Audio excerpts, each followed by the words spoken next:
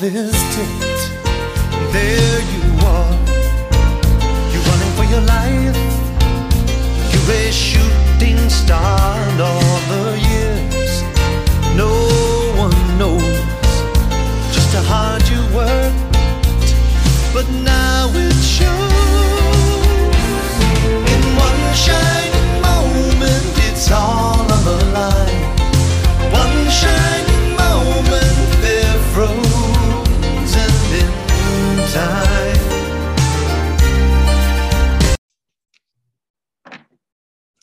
All right, coaches, hey, welcome to the Championship Vision Podcast. This is episode 262. So we're so excited to have a fellow podcaster and really a fine coach out in Nebraska. We love kind of spreading the wealth in different states, Marty. And we know there's a lot of great coaches all around the country, and you're one of them. You're definitely considered one of the great program builders. You're also very innovative in your podcast. You're going to talk about that and your website. So we appreciate you coming on the podcast, Marty. Thanks. I'm honored to be here. I did a little digging on your stuff as well, and high quality stuff. So your praise is very humbling. Thank you very much. I feel like we got a long way to go with the current program that we're building, but we're taking steps every day, and that's what we're looking to do. Yeah, and Marty's at Fort Calhoun Community School in Fort Calhoun, Nebraska. I'm assuming that's close to Omaha. Is that correct? Or yeah, it's just a little bedroom community about 8 miles north of town. So I live in Omaha, but it's only about a 15-minute drive for me, and it's literally just a little village of about 1,500 people. About 8 miles north of Omaha. So they kind of have the best of both worlds. They have the small town stuff, but they're about 20 to 25 minutes away from the College World Series if they want to go down there and check that out every June. So it's a nice setup for the people of the community. Yeah, and our topic today, Marty and Pete, is of course we have our y'all know Pete Aycock, our co-host of the program. Pete's going to offer some great wisdom, some questions for Marty. We're going to talk about building a program. And there's a lot of coaches that are coming into new situations, Marty, now that need help. And I was actually, you have some great material on your website that coaches can actually heed into and kind of study. And also we're going to talk about full court pressure defense, which you feel is definitely one of your strengths and what you love to teach. Hey, before you get into that, Coach, kind of talk about yourself. Where did you grow up? Where are you from? And how you got into the coaching profession? I grew up in a little small farm town called Sheldon, Iowa, which is up in Northwest Iowa, halfway between Sioux City, Iowa, and a vacation area in the region called Okoboji. And my dad was he's retired now. He was a business teacher at a college, and really passionate about his sports. He's a big baseball fan, big Atlanta Braves fan. So down in your neck of the woods. So he's a happy guy right now. So I was just a sports dork, for lack of a better way of saying it. When I was a kid, I mean, I watched anything and everything that was on TV. And then I kind of always knew I wanted to be a coach. I went to college at Briarcliff College in Sioux City, Iowa. And I was lucky enough to, my first year there, I worked for the men's basketball coach named Ray Nackey, who is a legendary NAIA coach, won over 500 games, and just had a terrific program there. And during that season, a guy by the name of Mike Power, who was the women's basketball coach there at the time, he was rebuilding that program, and he found out that that he was recruiting my cousin Sarah, who she won the DNA lottery in our family. She's 6'1" and really athletic. And when Mike found out that Sarah was my cousin, Mike wanted to get to know me a heck of a lot better than he knew me already. Right. And so I kind of helped Mike recruit my cousin. And then the next fall, I kind of just hadn't thought anything of it. And then the next fall, he kind of asked me to do another thing for him. And I was like, sure. And another thing led to another thing. And after about 3 weeks of this dance, if you will, Mike asked me to be his assistant coach. And I was like, okay, I could be a manager and wash uniforms, or I could actually get some hands-on experience. And it was one of the best professional decisions I ever made in my life. That next year we were about 500. The year after that, we made it to the national tournament for the first time, and we won a couple of games, and then everything just kind of took off and went nuts at that point. We were in the top 5 in the country for the next 5 years or so. And that's where my career took off. I worked with Mike. At one point, it was myself, Mike, and Jamie Sale, who's won multiple national championships at Morningside College in Sioux City. And, it's just been going from there. And that's how I got into this crazy business. And, and then my wife always wanted to move to Omaha. So I started looking for jobs down in the Omaha area and saw an opening at a place called Scott Catholic, which I had never heard of before, but I threw my resume in the mail and then completely forgot about it. And then about 2 or 3 weeks later, I got a call from the principal saying, "Would you like to interview?"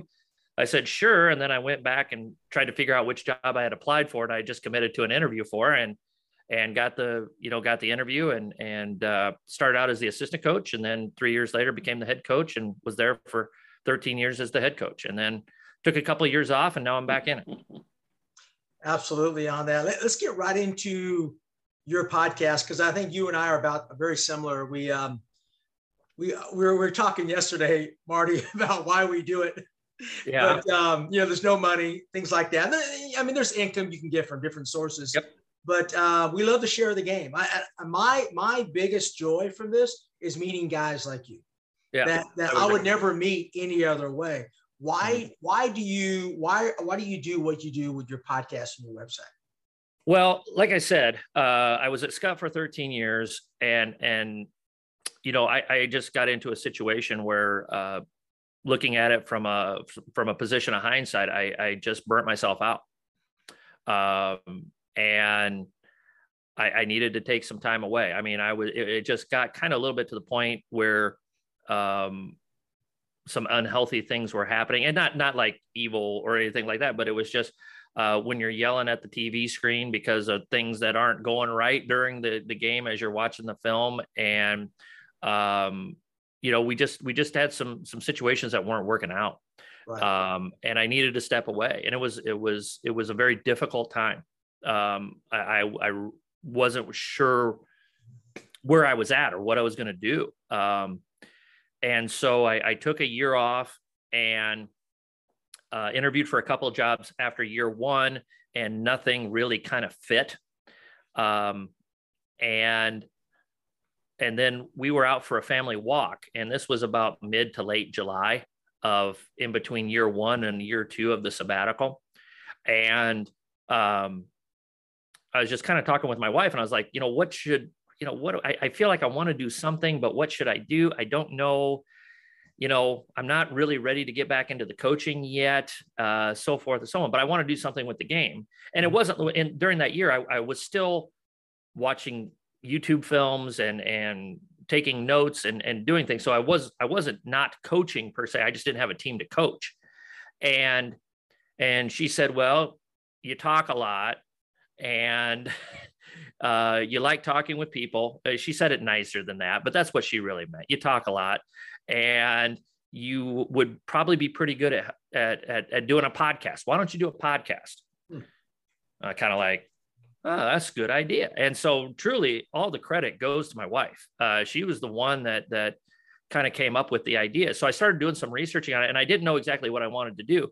And one of the things that I learned when I was in this in-between time, this sabbatical time, was there's a lot of coaching stuff out there, but I didn't feel like there was anything that I could find at that time that really fit what high school coaches needed. Like, championship production. This is the comparison I always make. Championship Productions is awesome. They have awesome videotapes, and they have a lot of things that you can use and so forth and so on. But Gino Ariema is coaching 12 kids that are McDonald's All-Americans. I got 12 kids that can barely afford to go to McDonald's. So how do I make this work and help out people who, have been in my situation, who you're dealing with a parent that is just being unreasonable, or you've got 5 good kids and you've got 20 kids total, but how do you build a program with that type of ratio? How do you run a good practice with 24 kids in the gym? Just all those, how do you deal with how do you work with other coaches who maybe are not as cooperative as you would like in the sharing of athletes, and just all of these topics. And so I kind of did the research on how I was going to do it, just the technical aspects of it. I actually, like I said, my dad was a business teacher. And so I kind of have that little marketing part in my brain. So I'm not kidding you guys. I probably spent way too much time and energy over the span of 2 weeks trying to decide whether to call it a pen and a napkin or a napkin and a pen. And because again, just what's the marketing angle and that type of thing. I kind of reached out and I bounced the idea off of a couple of people that I trusted. And I was like, okay, let's go for it. Let's try it. Let's see what happens. And I was able to, reach into my bag of, coaching friends, to get a little confidence, that, okay, here's some people that I know and I have got a good background with. I can't thank people like Kelly Flynn and Jen Raggi and Dick Jungers, my former high school classmate, who's just done a terrific job at his job, to come on the podcast first as I kind of found my legs. I had two goals. Number one, I didn't want to sound like an idiot. I mean, that was literally goal number one. I just didn't want to sound like an idiot. And the second goal was, okay, what's a tangible goal I can have? And I thought, okay, if I can get 365 Twitter followers in the first year, just get one new Twitter follower a day. And if after a year I have that, that was the goal. And I ended up with like 700 and some after the first year, and everything kind of progressed. And then I ended up getting back into coaching, and that kind of threw a little bit of a monkey wrench into it. I had to make a decision. Do I keep going with this, or do I just concentrate fully on it? And I thought, well, I'll give it a shot and see what happens. And I've been able to work it out to where I'm still coaching and still doing the podcasting and all the other stuff. So that's kind of how everything happened. So for the folks that have listened to my stuff or have seen the stuff on Twitter, give Carla Plum a shout out, because she's the one that, was the real brains behind the whole situation. She's the one that told me to do it. Yeah, sometimes it's the people closest to us that really know, right? Yeah, yeah, for sure. And because Pete was my first person I had on the podcast, Marty. So yep. It's a So great honor. Yep. And believe me, if I go back to my first podcast, I've come a long ways. But I want to talk about your journey, because mental health in coaching is totally neglected, because I think we put so much pressure on ourselves. And what that happens is, like you said, you start maybe yelling at kids. You put in a lot of pressure. I think it's undervalued, the mental health, the strain that us coaches have. And not only that, the lack of pay. So talk about that a little bit.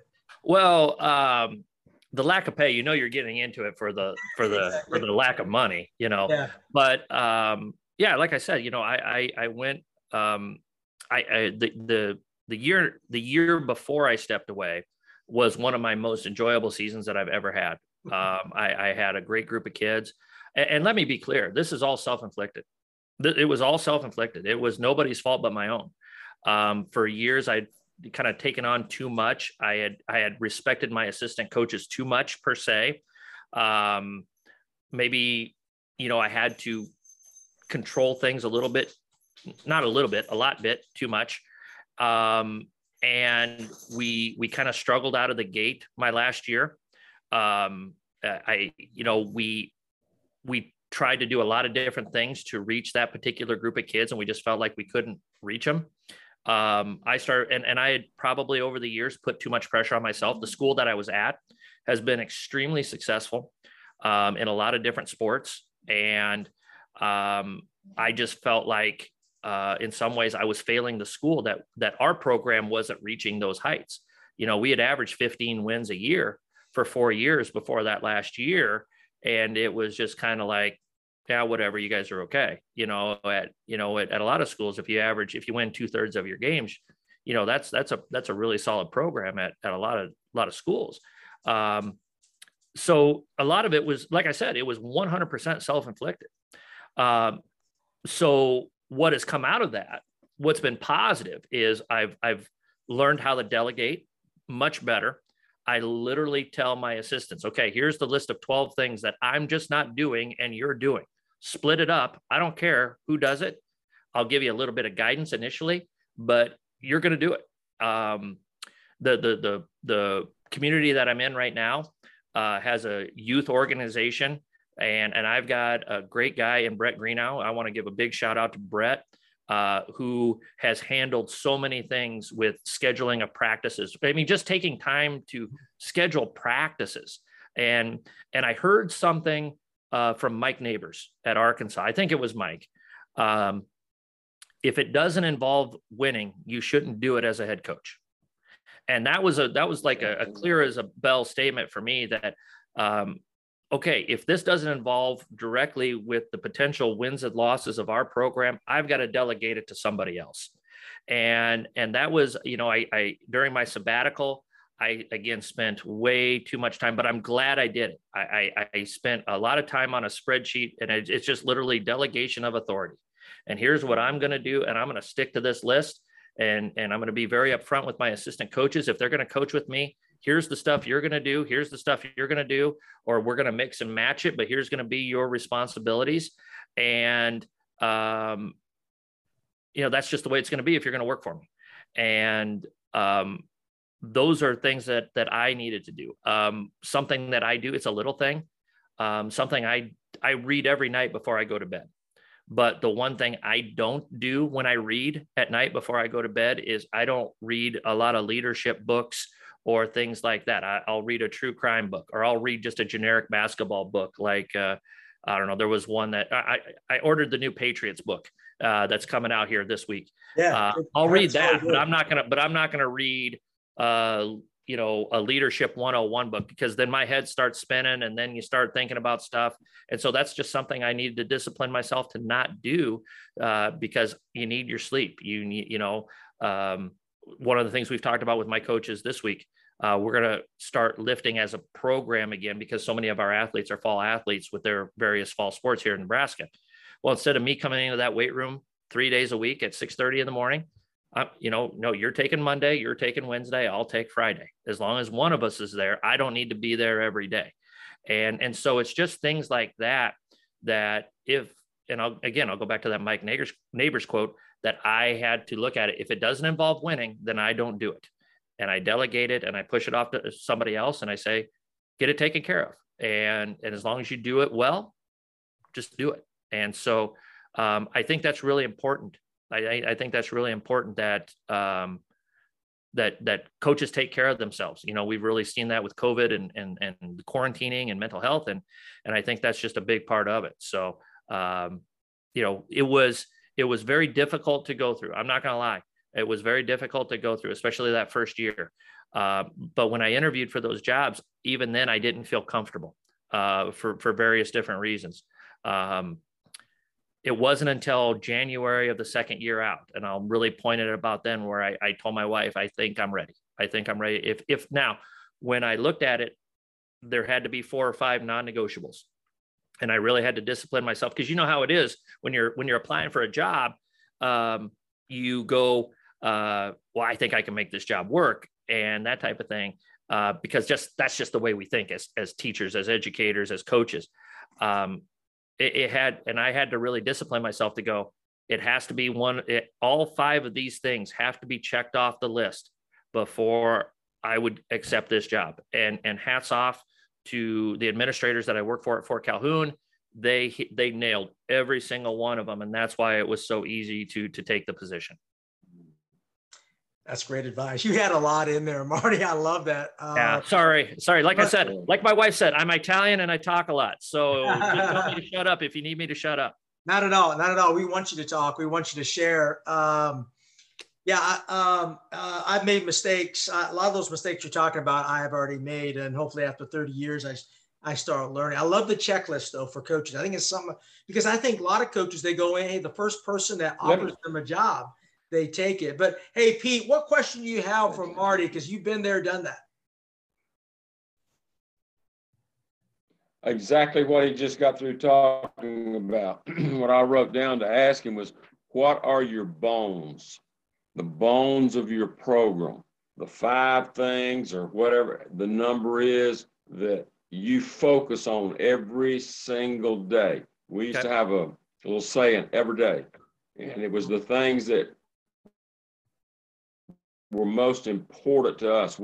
I think you press and run. We pressed and run constantly, run the numbered break there. But I think that a lot of young coaches, they don't establish what their bones are. Like, you got to the place where you had to tell that principal when you were interviewing, I got to have these 5 things right here. Mm-hmm. And that's part of your bones. It might not be part of your practice plan, but it's the things that you've got to have to get the job done. Yep. And I guess I'm talking about the things that you hang your hat on when you get to your program. Yep. And I'd like to know what those things actually are. Well, truth be told, I never told them that checklist, and I've only ever told my wife that checklist because I want them to sell me. If somebody wants me, and I think this is important, if somebody wants you to be their coach, you've got to have that checklist. And if you tell them, well, here's what I'm looking for, then they're going to try and maybe make 1 or 2 of those things up as they go along because they want you, but they're not going to follow through with it. I want to see that genuinely come from them when I'm interviewing for a job. I don't want to have them tell you what you want to hear instead of that. I want to legitimately see it for myself. And again, that's just me. So you're talking about bones, Coach. I love that. We have 4 pillars to our program. That's wisdom, though. That's wisdom. I'm trying. I'm trying. We have 4 pillars. The first pillar is we're going to have a great culture every year. And let me say, these first 3 are permanent. We don't budge off of these first 3. The first one is a great culture. And everybody says that. I think it's something after doing it this long, especially coaching girls basketball. Guys are more just give me the ball and let's play. Girls basketball, it's more about the experience. It's more about being together in that locker room and being together as one group. And so we are hyper focused on culture and building a great experience for our kids. And so we want that culture to be number 1. Number 2, we want to control the tempo of the game. And I know we're going to talk about pressing here in a little bit. A lot of people think pressing is selling out and trapping and flying all over the place, 94 by 50. Sometimes you press to slow the tempo down. And we think with the system that we're kind of putting in place here, we can control however we want the tempo to go. The third thing that's a pillar in our program is shooters. We want to develop shooters. If we can develop great shooters, consistent, great shooters, and decent ball handlers, that's a lot easier to break down a defense than it is to spend all the time developing great ball handlers and okay shooters. And so we spend I don't know how much time in practice shooting the basketball and in the off season shooting the basketball.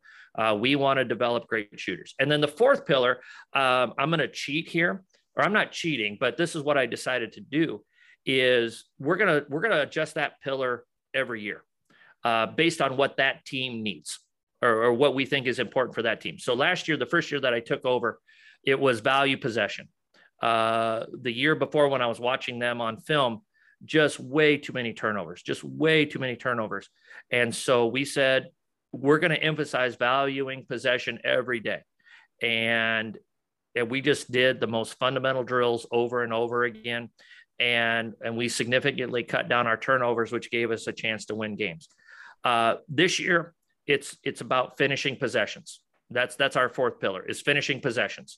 If we get one more stop and one more score in each half, that's an 8-point swing. That's going to give us 3 or 4 more wins. And so we need to, that's going to be our fourth pillar this year, is finishing possessions. So those first 3 are permanent. And then the fourth one is based on the needs or what we feel like we need to emphasize for that team that season, because every team is different and unique. I love that, Marty. And I think that's just kind of going into our first topic, which is building a program. This is what coaches need to establish right from the beginning. Your advantage is you learn the hard way, right? And I don't know if your pillars have changed or they get adjusted. I know mine's been adjusted over the years, but this is step number one going into a new program, right? Oh yeah. Yeah. It was, and I mean, the kids had struggled, my seniors had, going into last season, the kids that graduated last spring, in their varsity careers, in 3 years of varsity basketball, they had only won 10 games total in 3 years. So, right before I took the job, I said, I told my athletic director, this is not going to be a quick fix. And he goes, we know, and we've got your back. And the great thing was they kind of have given us carte blanche, within reason, to do whatever we need to do. We're not taking private jets to games or anything like that just yet. We're working on it, but we're getting it. So, and I took over right in the smack dab middle of quarantine. And so we were on a Zoom call with the kids. I had a Zoom call to kind of introduce myself. The athletic director introduced me. And then a couple of weeks later, we had one with just myself and the team. And I, one of the first things I asked, I said, well, what do you want? What do you want to do?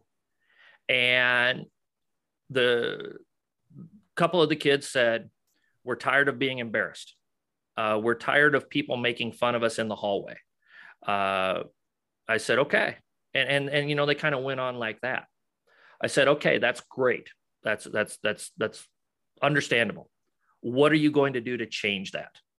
Because you could talk about wanting to do that, but what are you going to do to change it? And I asked them, do you trust me to put you in the best situation that I can to change that?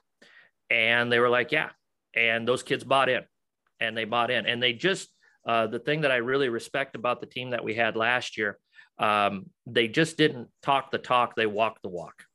And they worked their tails off. They came out with some urgency. They were so open to coaching and so appreciative of all of that, that it made the transition really easy in that regard.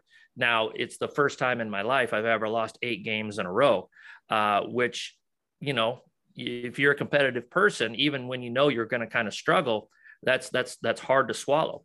But the thing is that the kids just kept working away, and you could see it. You could see it developing. You could see it. We were getting significantly better every time. We emphasized just get 1% better today. If I had a nickel for every time that I said that, I'd be out of podcasting right now. Right. But get 1% better. We didn't do a lot, but what we did, we left no room for negotiation or error. We didn't panic, I think. And that's one of the things that my assistant coach said. You're not panicking. You're staying with what we're doing. And it's like, yeah. And what I did, and I never told the players this, and I don't know if I've even said this publicly or not. So we went into it, and in my own mind, I divided the season into 3 different parts. And let's say we started practice on November 15th. So from November 15th to December 15th, it's going to be a train wreck. It's just going to be not good. They're going to be learning completely new drills. We're putting in new and different concepts. Whatever we get out of it will be gravy. And then from December 15th to January 15th, we hope to see some improvement. Let's start seeing some tangible steps. Now, that stretch coincided with the toughest stretch of our season with the teams that we were playing. And the kids, they went through a lot. They lost a classmate. My seniors, they had one of their classmates pass away on Christmas Eve, which I didn't know about till I got back from Christmas break. Like, we're 15 minutes going into our first meeting after Christmas break, and I didn't know about this until my assistant told me. And I literally told the kids, hey, if you don't want to play today, that's cool. Go home. I understand. I wouldn't want to be here if I were you. None of them left. Just a tough group of kids going through COVID, all of this other stuff. And then in my mind, like I said, from January 15th till whenever we were done, that's when I hoped we might be able to get a couple of wins. We very rarely, we never talked about winning. We never talked about winning. We talked about standards. We talked about how to do things the right way. We continue to talk about what is acceptable, what is not acceptable when it comes to the effort of things. These kids had won 10 games in 3 years. They had been beaten down enough. I think one of the things that we did as a coaching staff is we believed in the kids. We told them that what they were capable of doing, not consistently telling them what they were screwing up or what was not going well. Yeah, no crap. We can figure out what's not going well. We're getting our butt kicked. Okay. How do we fix the problem? And a lot of times we have coaches who like to talk about the problem, but they don't give us any solutions. One of my rules for my assistant coaches: don't come to me with a problem unless you come to me with a solution. That's a rule. Because I just don't want you to come in here and complain just to complain. If we've got a problem, if you see a problem, that's great, but then come to me with a solution to the problem. That's the only way we're going to fix it. And so those are the things that we kind of emphasized. And we're not going to talk about winning this year. We're going to talk about getting 1% better every day. We're going to talk about the work that it takes to get things done. And that's just going to be the forever theme. You know, a lot of people get caught up in the wins and losses. We literally, and what we had to also do is find small victories. Like I said, these kids had really struggled. So we would use like our Don Meyer shot chart to evaluate our possessions and how well we're taking care of the basketball. So we would point out, hey, at Dr. Dish Basketball, we're creating basketball shooting machines that accelerate player performance. With features like on-demand workouts, multiplayer stat tracking, and instant analytics, Dr. Dish Basketball is the #1 source for basketball training. Whether you're training in your driveway, running a practice, or developing a workout program, we have the most innovative training solutions to help your players practice like they play. And just for listening to this podcast, you qualify for an exclusive discount. Just mention Championship Vision Podcast to your sales rep when you call in. For more information, visit drdishbasketball.com or call 952-873-2633. Again, that number is 952-873-2633. And remember, be better every day. Dr. Dish Basketball's Virtual Camp 2.0 is now live. Our camp features drills and workouts from pro players, coaches, and trainers like Byron Scott, Quincy Pondexter, and 4-time WNBA champ Lindsay Whalen. And though we're known for our shooting machines, the camp also features ball handling, agility, and conditioning drills to help athletes of all ages round out their game. A shooting machine is not required for this camp, but if you own or have access to a Dr. Dish CT or Dr. Dish Home, you can follow along with our pre-built program and track your progress and your stats. Sign up today to gain access to the Virtual Camp 2.0 featured drills and workouts by visiting drdishbasketball.com/virtualcamp2021. That's drdishbasketball.com/virtual-camp-2021. A week ago when we played a game, our Don Meyer shot chart was at 2.1. Well, yeah, we lost last night, but you know what? Our honest evaluation of our possessions, we went from 2.1 to 2.5. That's tangible improvement. You're doing now. It's just, you got to, now you're getting better looks because you're taking better care of the ball, because you're working on your passing and catching and squaring up to the basket. Now, if you just keep doing this, look at the possessions and you use the film a little bit, and the ball will eventually go in the basket if you keep working at it. And again, to give our kids all the credit in the world, they're the ones that just kept slugging away. We had to celebrate things. Every game, I told them, I said, when we win a game, we're dancing. We're literally going to put on I said, pick out a victory song. We're going to dance in the locker room. I'm a diehard Chicago Cub fan. So Joe Madden would, they're going to celebrate after every win. And so we lost our first 2 games. We won our third, and I went in there and they're kind of looking at me and I go, and I was like Kevin Bacon at the end of Footloose. I was like, let's dance. And they were like, oh my God, he's really serious. So this kind of dorky middle-aged guy is in this locker room dancing with the high school kids, but they needed joy. They needed to find joy in the game and feel better about themselves. And when times got down, they just kept going at it. And again, I can't give the kids enough credit. So you mentioned some good points in there. I love all the points that you made. And Pete will tell you, I'm a big believer in celebration. Matter of fact, I don't think we have enough joy in coaching. I see so many coaches that are, and you can be serious, but sometimes I think it's overdone these days, to be honest with you. But I have a statement, and I want you to kind of add on to that. It sounds like you guys do this. Even when you lose, you win. And that's a team that I can coach. Is that what you're trying? That's what you're trying to build there, right? Yeah. We want to get 1% better every day. So, I teach history, so excuse the math here a little bit. I know it's not exact, but, we would just say, okay, we had 13 players on our team last year, 13 or 14. I think maybe it was 14. I can't remember. If each one of you gets 1% better every day. So the first day, everybody gets 1% better. That means as a team, we've just gotten 13% better. So let's do that again tomorrow. And then 13 plus 13 is 26. So in 6 practices or 8 practices, we've gotten 100% better if everybody just focuses on getting 1% better individually. And when we started putting things and breaking it down, because so often you look at the final score and you go, you just judge yourself by that final score. You win or you lose. And I understand that at some point in the position that I'm in, ultimately that's going to be the ultimate judge of things, just the final win and the final loss. But to get there, to rebuild something, you've got to find small victories. We gave away little awards at the end of it, after every game.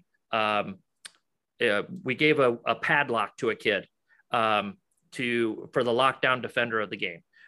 We gave a bottle of Windex to the girl that led us in rebounding that game, the Windex woman. Took us a little while to explain that one to them a little bit, but once they got it, they got it,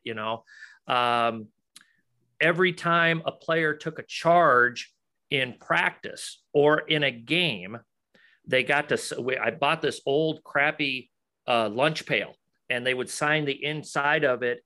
And it was like, they didn't want to give it away to anybody else as a point of pride, that these are the little things we're going to do to be tough and nitty gritty, so to speak. And so we had to use those things to show them, here's the details of the game that you need to use or to execute in order to get better, but you got to do them a little bit at a time. If you take that charge in the second quarter, now all of a sudden the other team's best player has 2 fouls on them. Now they're sitting out. Now we've got a better chance. But until you learn how to properly take a charge and practice taking that charge, and then the momentum shift, to me, like in girls basketball, taking a charge is like a dunk in guys basketball. That's how big of a momentum changer it is to me. And so those are things that we emphasize, and that toughness in that regard, again, just to build them up and to give them small victories a little bit at a time. And then they started taking a point of pride in it. And, they bought in. And again, I can't give the kids enough credit for buying into those things. And then after we knew we were headed in the right direction, when about January 15th, they started saying the same things we were saying. And a lot of times our seniors were saying it before we said it as a coaching staff. Then we knew we were really getting that buy-in from the kids. And they not only were they buying in, they weren't just parroting it, they believed it, and they were understanding why they were saying it. Yeah, that comes to leadership, your leadership, and the creative, I call it creative teaching. So, and I love that. I love those ideas with the padlock, the Windex, and the lunch pail. I'll probably steal 1 or 2 of those from you. Go ahead. This year, Marty, I got a championship built. Okay. And it's going to go into our throughout the season. We're going to have shooting challenges. I like games. Yep. I like the kids to compete in games. And we have, and our logo is row the boat. So we have a big oar that we use. We use it at the game. Pete's seen it. We're a little wacko, but I love your ideas. I'm going to steal a couple of those if that's all right. You know, as an Iowa person, and you steal and touch something from PJ Fleck at Minnesota, I'm a little torn by that. That's right. But you know, I forgive and forget. So go ahead. Yeah, I'm the high school version of PJ, right? I'm not going to take that much credit because he's a genius, matter of fact. Yeah, he does great things. But the girls really, I think you got to have something. Before we move on to your next topic, you got to have something within your program with not necessarily a mantra, but an identity, right? Mm-hmm. So what is your true identity there at your school? We just say attack. And guy, you have to forgive me here. Now you're putting me on the spot. I might have to. So I came up with this acronym. I read Pete Carroll's book, whatever it's called. I can't remember what it is, but read Pete Carroll's book. All right. I'm telling your listeners that. And so I wanted something aggressive, but I also wanted something that stood for the things that I thought were important. And so I came up with attack. And then attack stands for appreciate, toughness, together. I can't remember what the second A is, compete, and knowledge. And if I looked at my practice plan, I'd be able to find it. If somebody wants it, and all my stuff, you know, feel free to reach out to me, a pen and a napkin at gmail.com, or we might get to that at the end. I'm sorry. Yeah, for sure. But, you know, that's what we emphasize. So we break every huddle, attack. And we want to attack and have that attacking mindset to on offense. And we also summarize it by saying, when we're on offense, we attack the rim. When we're on defense, we attack the ball. And every day we attack the process of getting better. I love it. And we just hammer that home to our kids. And we're just really consistent with that. And so the first 3 days of practice, we take 5 minutes and we talk about what AT in attack means. And we instruct them what the definition of it is, and then TA, and then CK. And that's what we covered the first 3 days of practice every year. And we talk to our junior high kids about it. And we talk to our elementary school kids about it, that this is what it means. And this is who we are. And we want to appreciate the opportunity of playing basketball. We expect you to be tough. We expect you to be together as a team, to be great teammates with one another.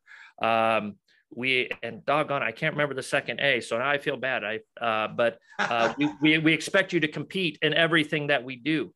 We expect you to have great knowledge, to play the game smartly, and to play it the right way.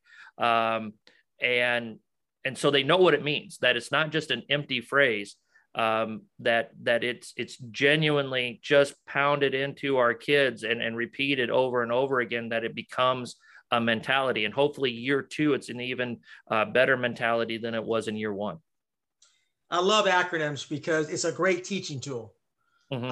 You know, I love how you defined it. I love how you defined it. I think we actually, for clarity, I think we need to define things more, the whys, the purpose of what we're doing. Mm-hmm. I think your great teachers do that. I know that we strive to do that. And I learned a lot. Matter of fact, I love the attack the rim, attack the ball, attack the process. That's something you can sell every single day in your mm-hmm. practices, right? Yeah. And, you know, you just simplify it for your kids. On offense, what am I supposed to do if I got the ball? I got to look to attack the rim. Now, got to find the rim first, you know, but it's an aggressive mantra. You can't play this game scared. You can't play this game tentatively. And so when we say attack, it's an aggressive action, and it puts that mentality into their heads that here's the direction we're going with it. Yeah, I love that. Hey, Pete, talk about that really quick before we get into his full court pressure. Sure. Talk about the importance of an identity. Well, if you don't have an identity, then you're just like everybody else. And kids do not want to be just like everybody else. You play athletics to show. I always call it's showtime. And I don't mean go out and show off. I mean, go out and show people who we are, how we do things. But this long time ago, I used that phrase, attack. I said, the first thing we're going to do, we will attack you on defense. defense like people have never seen, and we will attack you on offense. And what you were saying, it carries over. But then you've got to be wise with that. There was a guy in Iowa, I can't remember his name. He was a girls' coach a long time ago, and he was a pressing coach. And I always press full court, run and jump. And he said, we don't press in order to steal the ball. We press in order to make you make a decision and turn the ball over. He said, we'll steal the ball a good bit, but no, we're going to keep pressure on you. And, you know, I found out early on, if you'll keep the pressure there the whole game, when your kids are physically ready, you can make some things happen that are good. But that attack mentality is the thing. I mean, it is the thing. You're either attacking, you're either on your toes or you're on your heels, one or the other. It's like attacking the glass on defense when the ball is shot.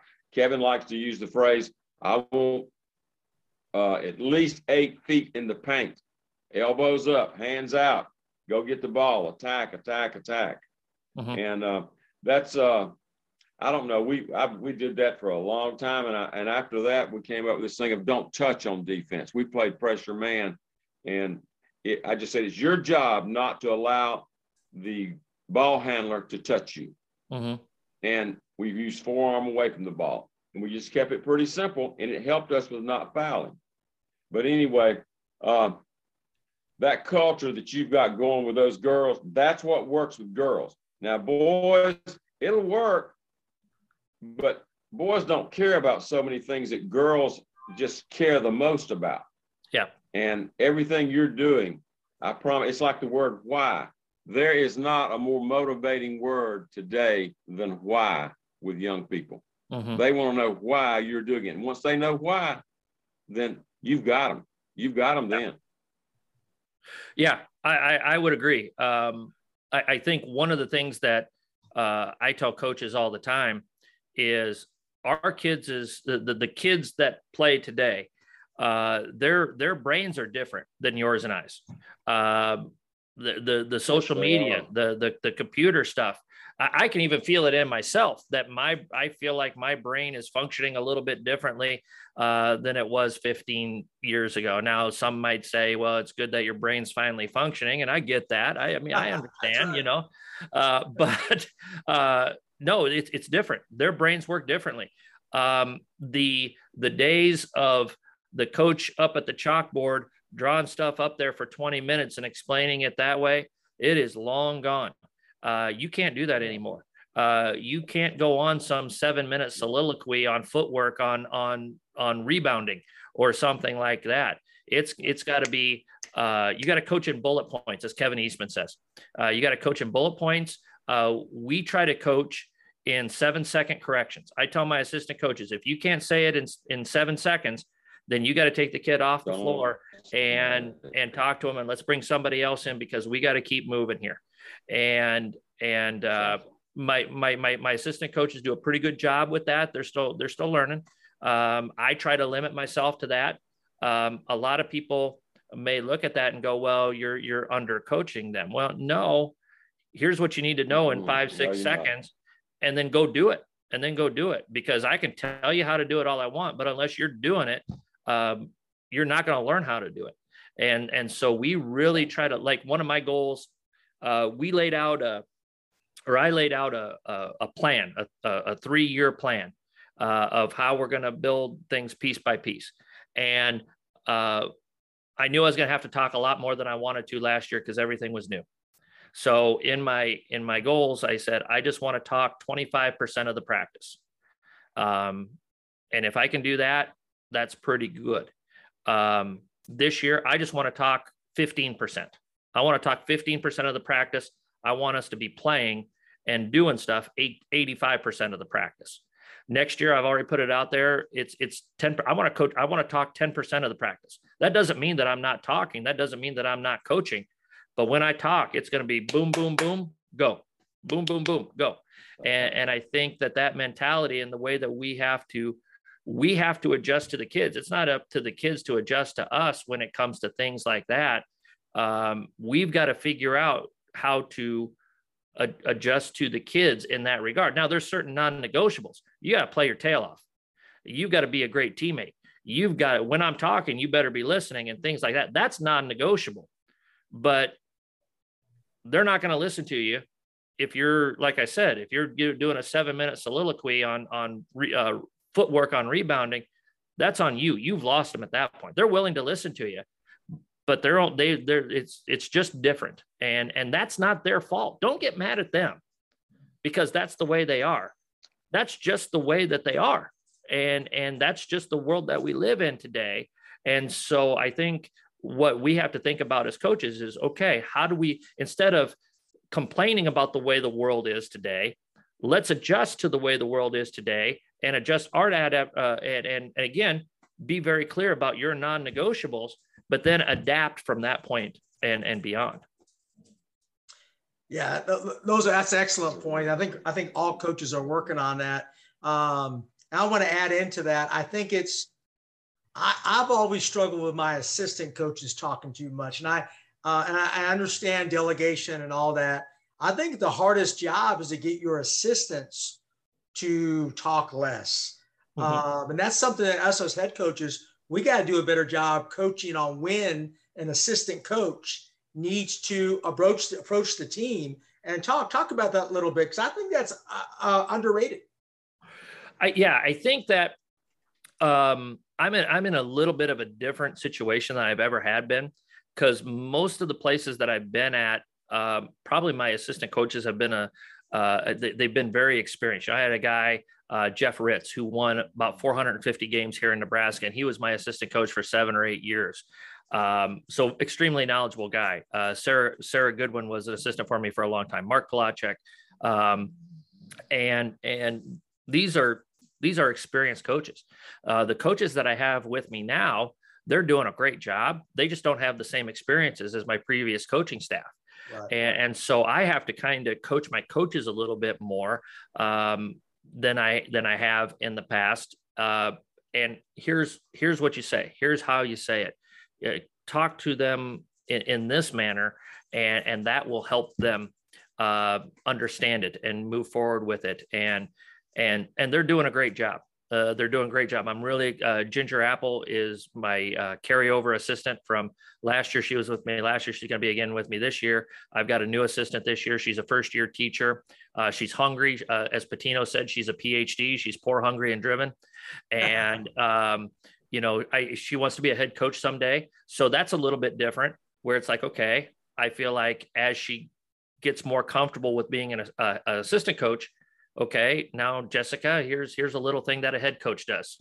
Let's see how you do with it, and slowly integrate her into that type of role as she moves forward. But they're doing a terrific job, but it's a little bit different for me that I'm educating my coaches and teaching my coaches as well as teaching my players as well. Yeah, that's a great point, Coach. I think we have to monitor our coaches. You got to teach both. I mean, I think the great coaches are constantly great observers, and that is I can pinpoint something in practice and so forth. And it's how you approach your assistants, and not in a negative way, right? It's like, hey, this is how we can better reach Susie. Yep. You know what I'm saying? Isn't that correct? Yeah, to a degree. Just a lot of times it's, here's the drill, and I thought I explained it this way. Here's what I really wanted it to see. And sometimes, how it is as high school coaches.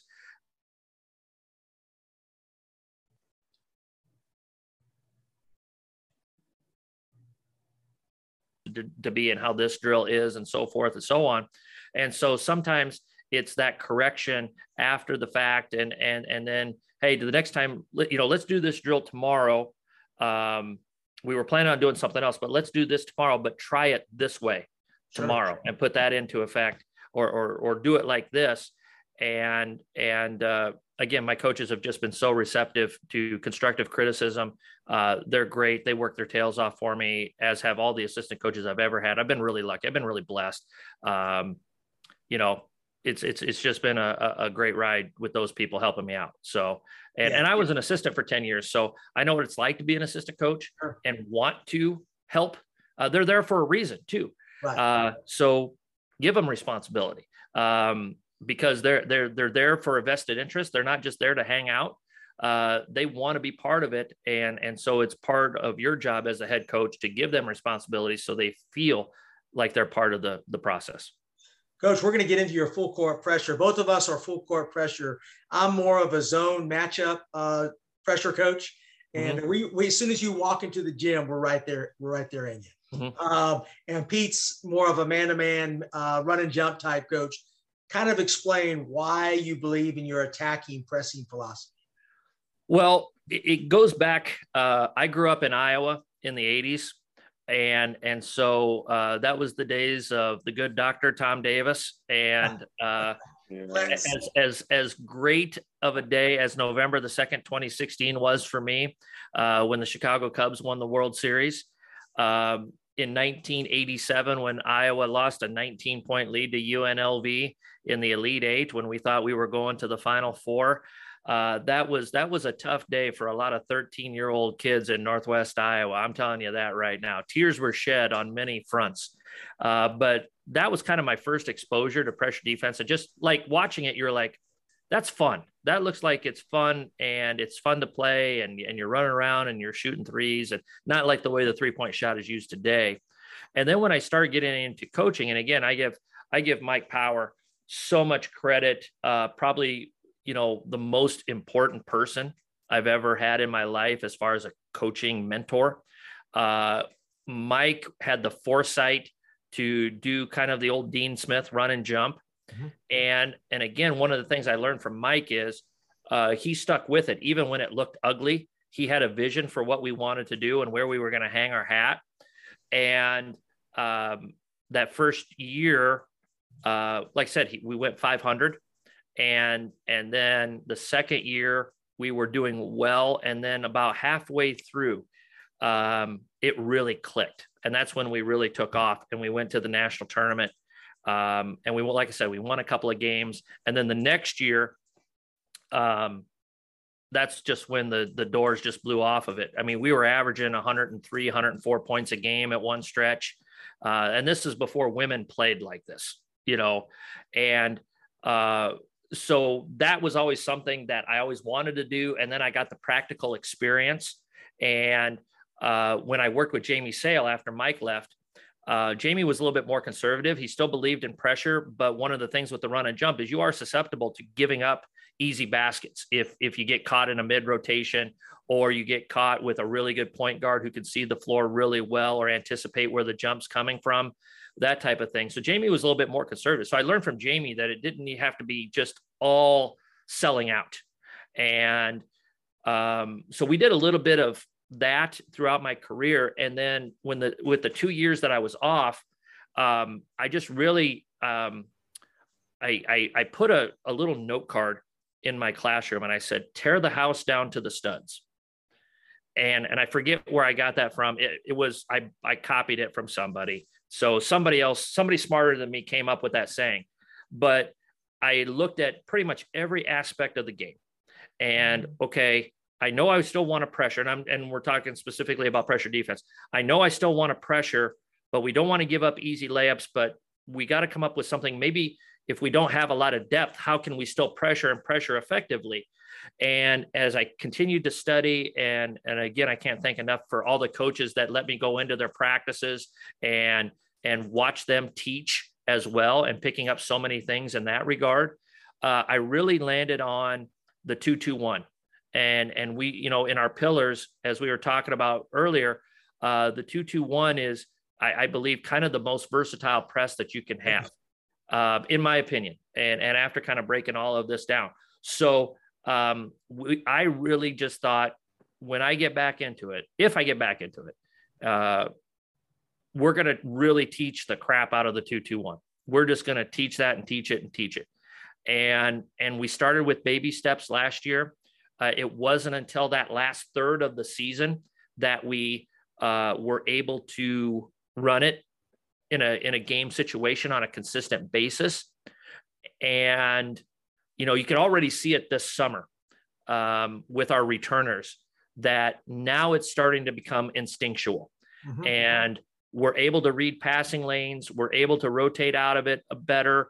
We got a back row kid that, boy, if she continue, and she's just going to be a sophomore, she's back there like Ed Reed, and she's really starting to kind of figure this thing out. Or my beloved Iowa Hawkeyes secondary, leading the nation in interceptions. Sorry, it's not very often that we're number 2 in the country. We're as Hawkeye fans, we're still trying to figure this whole thing out here. So, but she's yeah.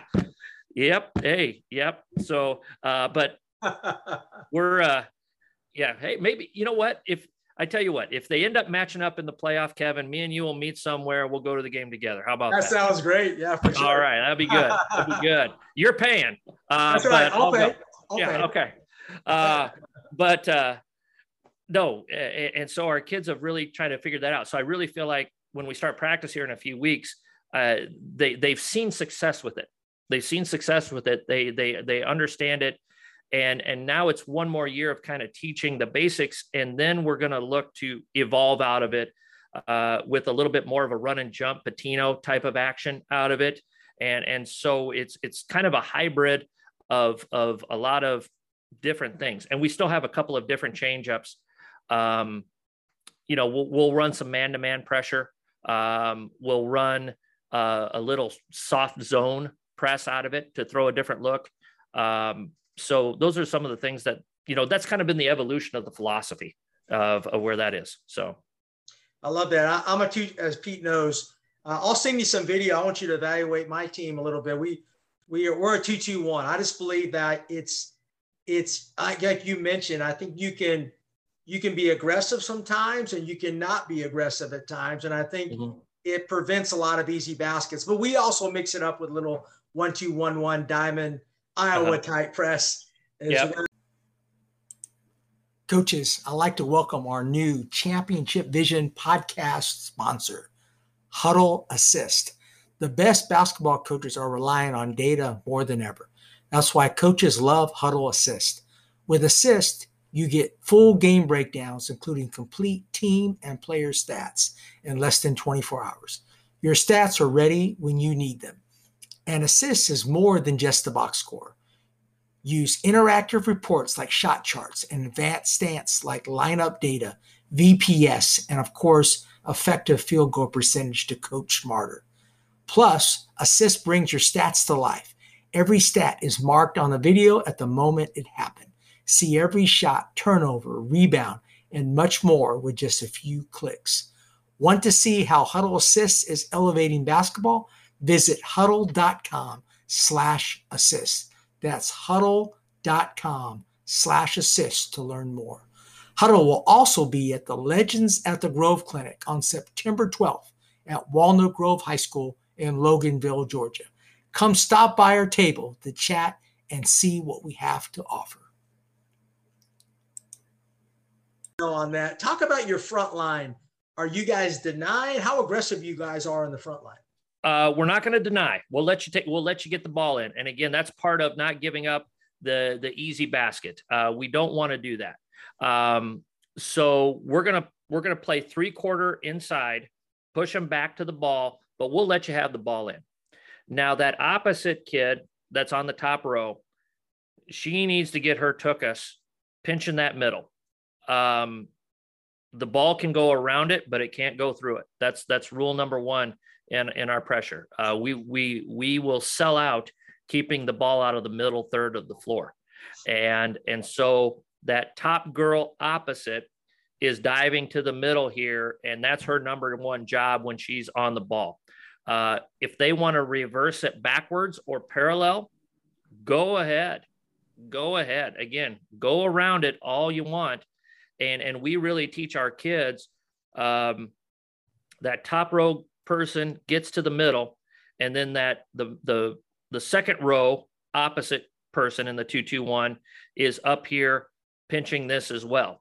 And then those two are instructed to hold those spots and hold the middle first. We'll get ball pressure second to prevent the ball from getting to the middle of the floor. And so they're supposed to hold there, even if it's a parallel swing. That top girl that's in the middle, she holds until we call it bump. You got to call the bump. And so if I'll just use my players' names. If Tess is on the ball and Bria's on the top person in the middle, Bria's got to stay there until she hears Tess yell bump, and then Tess has bumped Bria off, and Bria's going to close out on the ball, and Tess is going to hold the middle. And the same thing with our middle two kids. And then we're telling our back row player, you're the eyes and ears of everything. You've got to be the best communicator on the floor because you can see everything, and you're telling the other four players what's going on the entire time. Marty, do you feel like, and this is just from teaching this press a long time, I feel like the second trap is better. So let's say we try to get a first trap and they throw it over the top. I always feel like, and that girl might just take off down the sideline, we get a second rotation in there. I feel like that's the best trap in the press. I know a lot of people would disagree. You get that girl really hunting that sideline. To me, you get a great trap late. Yeah.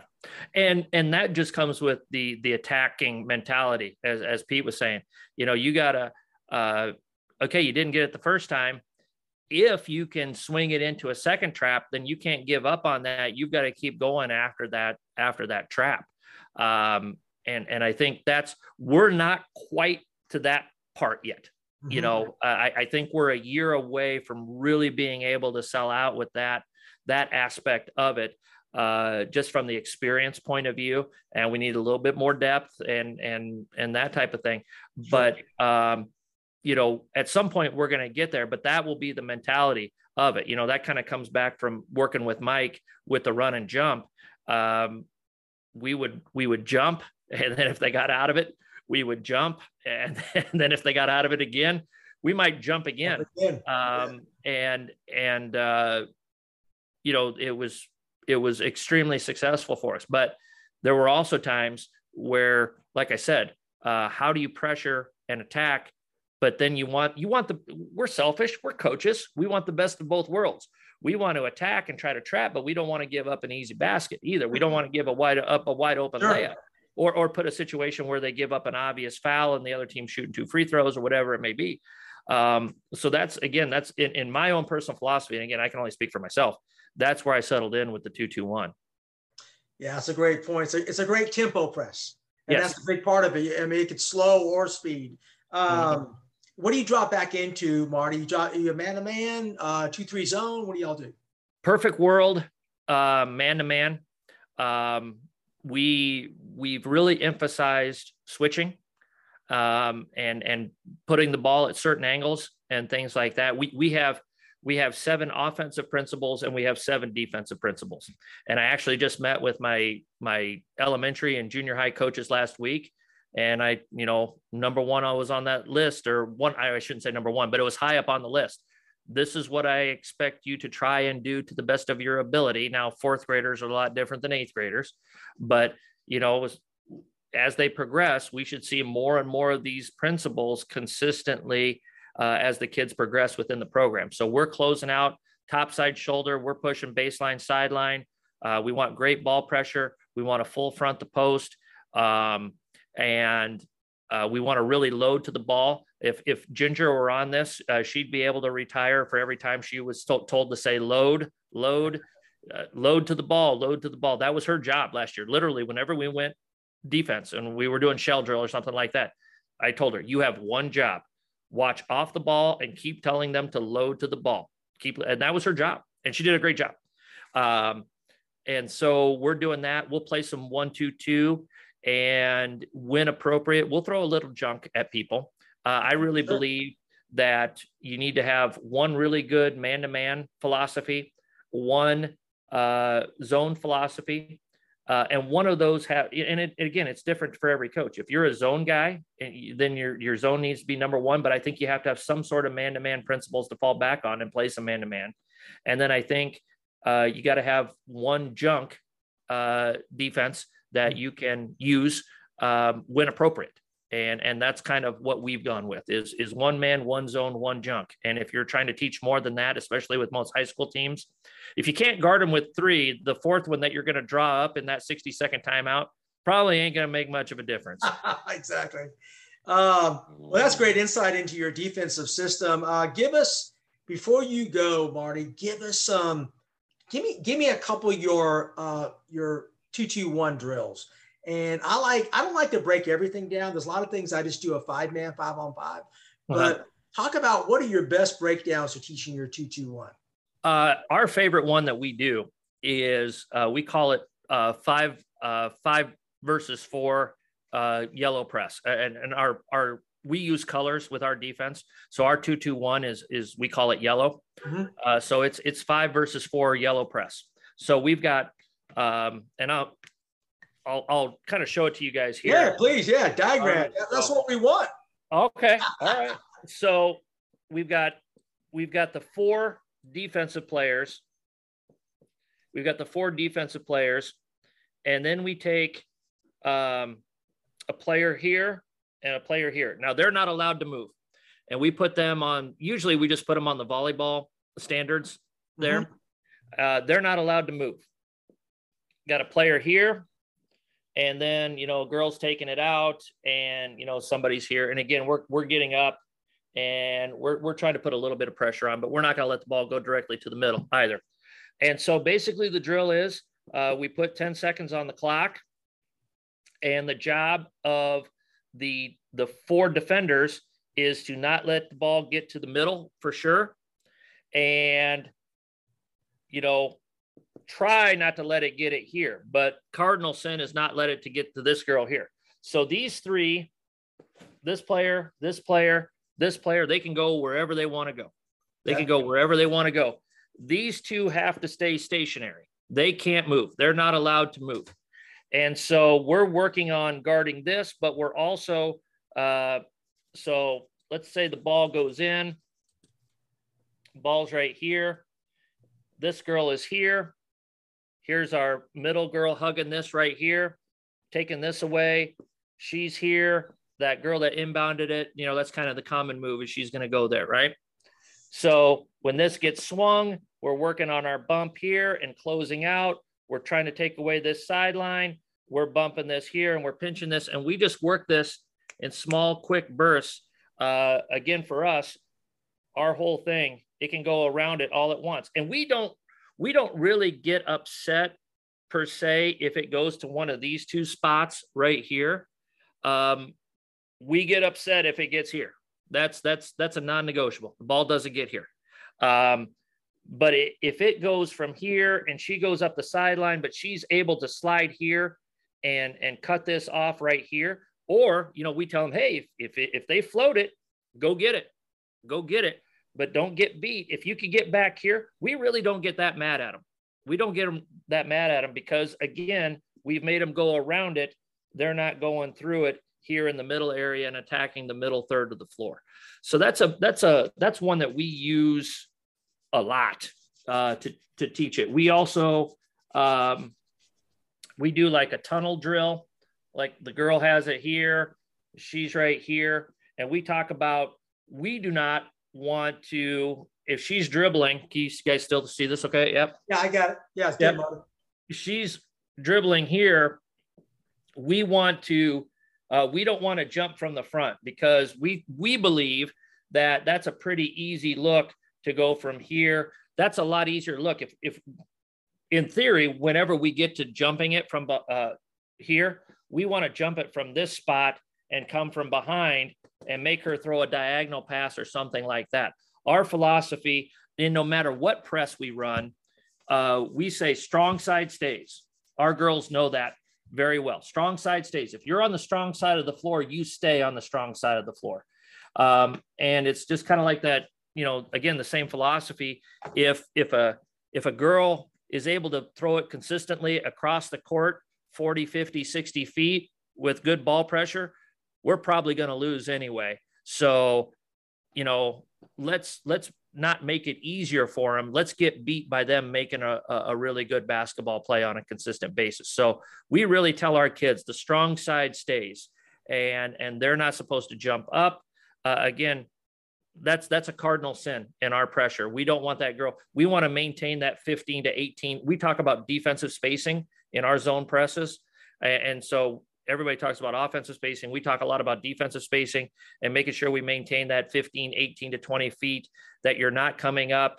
And eventually now, when they bring it into the coffin corner, then go ahead and rush it. Then we get that rotation on the backside. We can use the half court line and the sideline as the extra defenders. And then we're in really good shape there. So you trap with the two guards. So on the top. Yeah. And exactly. And that's, and it's funny on that. That's actually a secondary option that we use.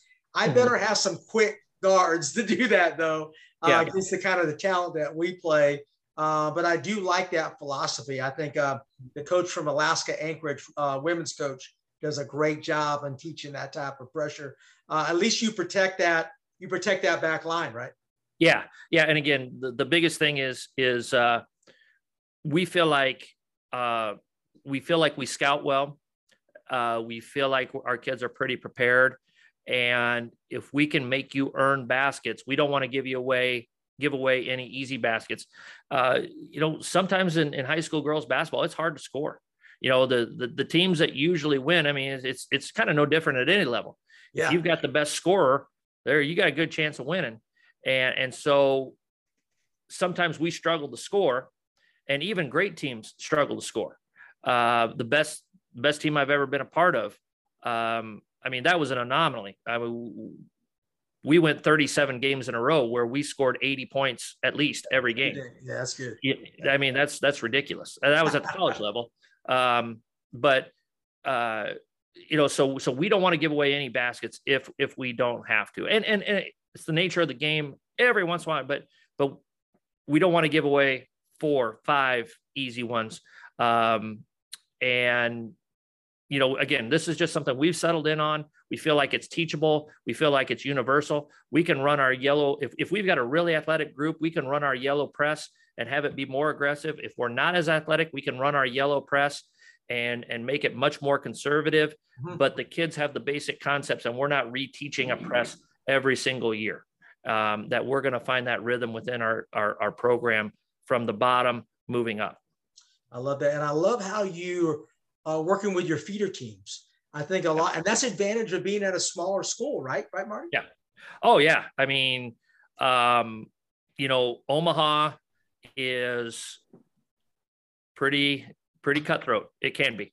And when you're dealing with kids and everybody wants to win, and truth be told, that was one of the things on the checklist. Is I think one of the things that wore me out, when you're coaching collegiately, you accept it.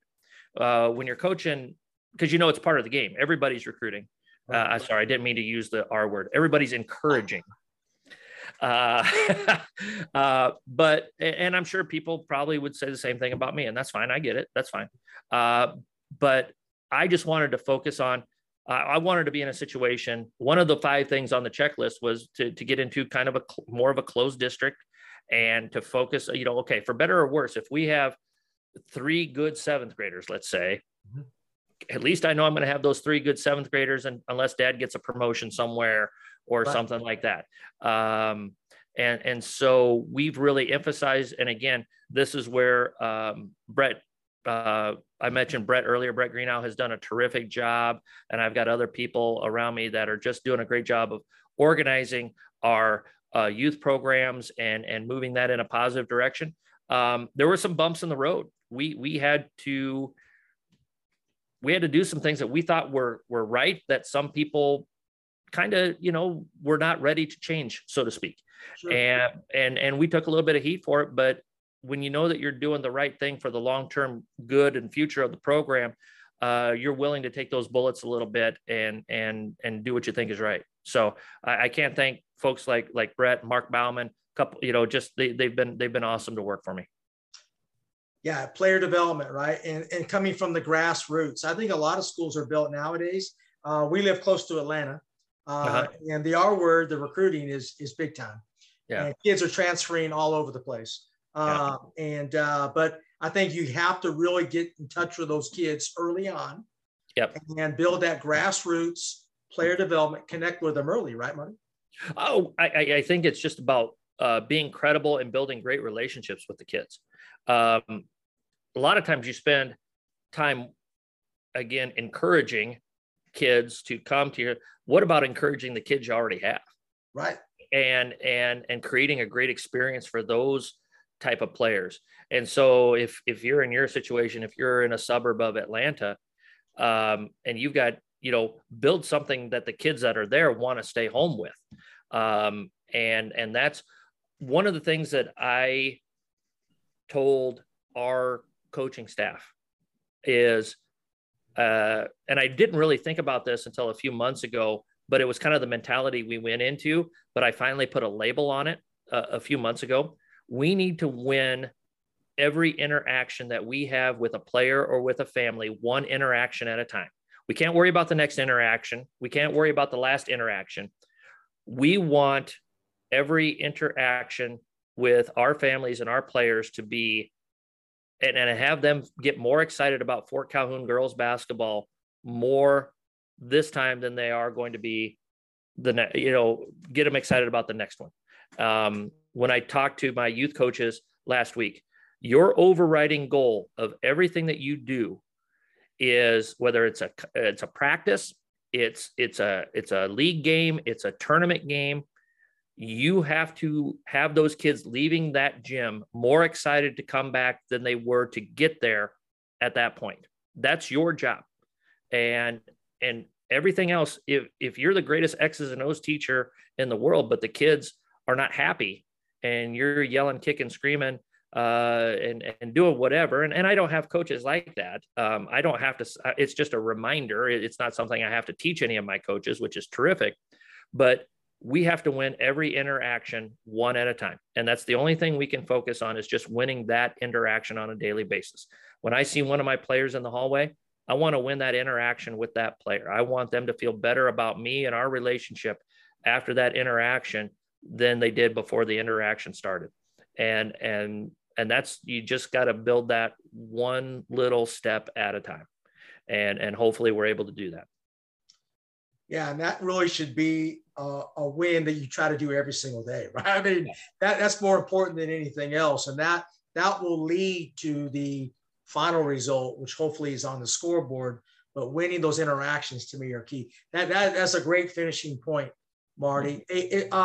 Before you leave, what is one final comment that you can help out us coaches and my listeners on a coach rebuilding a program right now?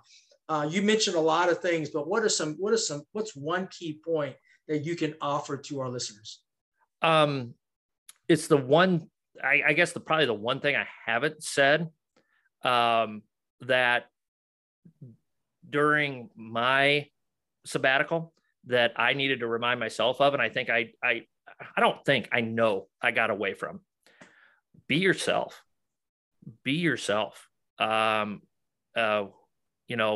Forrest Gump told Jenny, don't you want to be somebody famous? And Forrest said, oh, aren't I going to be me? Or whatever. You just got to be you. There's only one you, so be you. I know that I needed to get back to finding joy and having fun with the game and cracking jokes. And now I guess they're called dad jokes these days. That's what my players tell me is that's another dad joke, coach. Okay, well, I'll take, okay, whatever. But I think so often, and I'm sure I know I was guilty of it. Well, this is the way this coach handles this situation. I got to be like that. The greatest example right now of that right now. And again, there's some language and some adult content associated with the whole thing. Watch Ted Lasso. That guy is just being Ted Lasso. That's just who he is.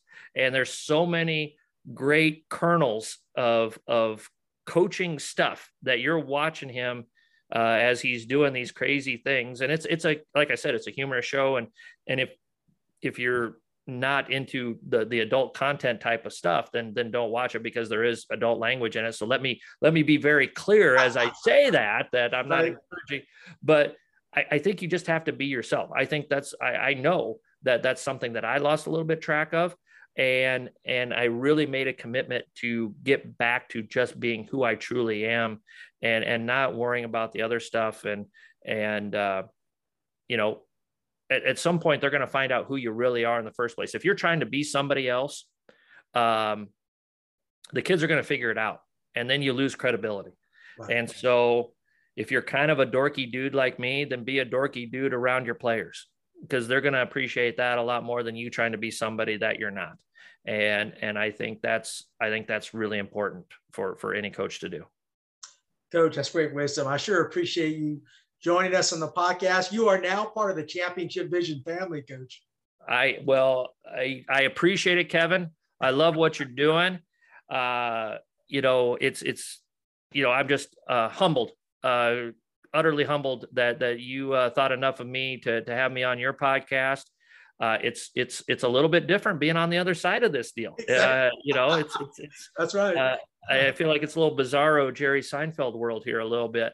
But it's been great. You guys are, in the short time that we contacted each other, I had a little bit of time to listen to one of your podcasts, but I'm going to dive in here a little bit more. If folks want to check my stuff out, if you want to email me or whatever, with any of the stuff that we've talked about, a pen and a napkin at gmail.com. If you want to call me, 402-990-5128. You can look at the website at penandandanapkin.com.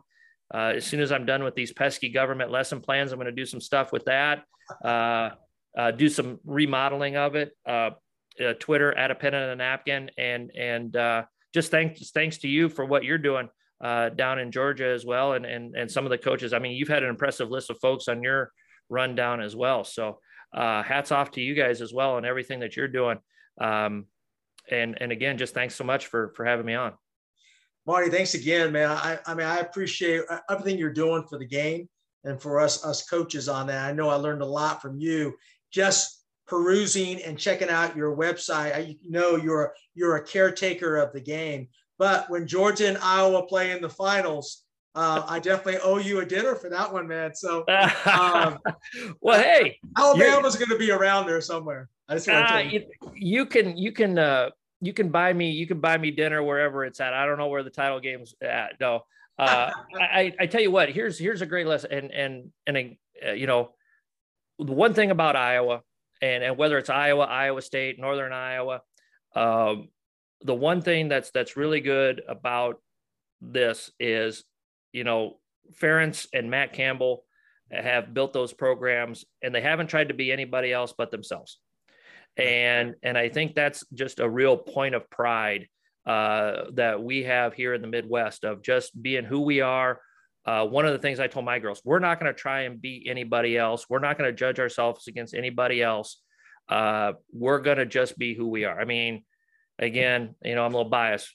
Kirk Ferentz is running a cover 2 with 3 linebackers on the field at all times. They still huddle, for God's sakes. They huddle. Who does that anymore? They huddle. Oh, man. I love the old school, for sure. Yeah, one of their best players is a fullback. What's a fullback? You had to go back in the Wayback Machine. But they're not apologizing who they are. Right. They're playing to the strengths of what they have to recruit to. And they have a bunch of hardworking Midwestern kids, for the most part, who know they're not 5 stars. They're not going to be glamorous kids. They know they're going to have to probably put in 2 or 3 years in the weight room before they have a chance to play. But they know that if they stick with it, there's going to be a really good payoff in the end.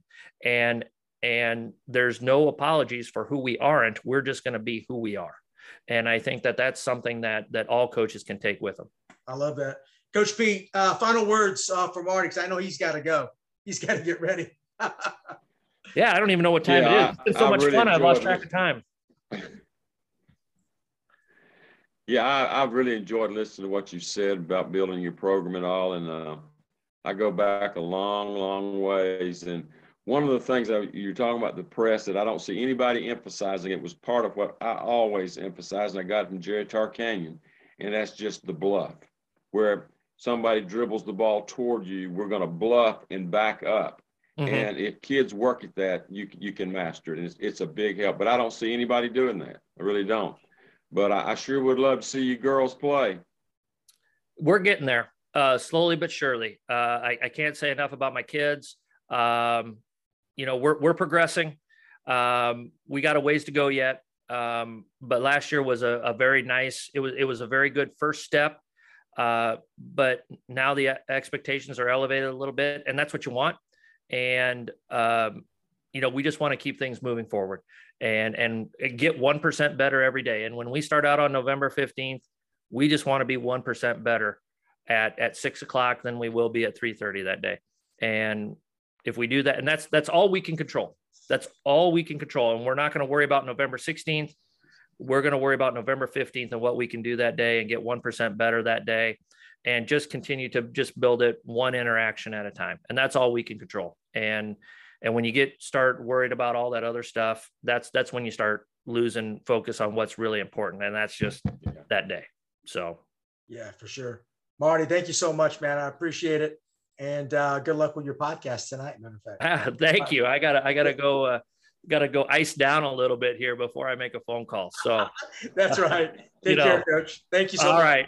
Thanks, guys. Thank you. Yep. Hi, this is Matt from Court Cart.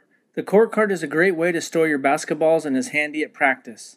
You can lock up 24 men's or 30 women's basketballs with our zippered top.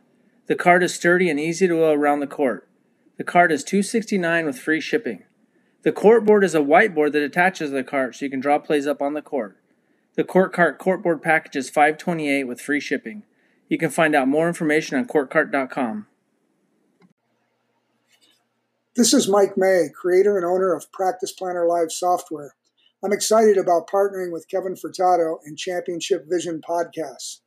We share a common passion of helping basketball coaches be more effective in their profession. With over 26 years of basketball coaching experience, I created Practice Planner Live with the purpose of saving coaches valuable time in creating efficient and effective practice plans. John Wooden once said, "If you fail to prepare, you prepare to fail." Practice Planner Live can take your practice planning to a whole nother level with tools and functionality that will maximize your team's ability to reach their potential.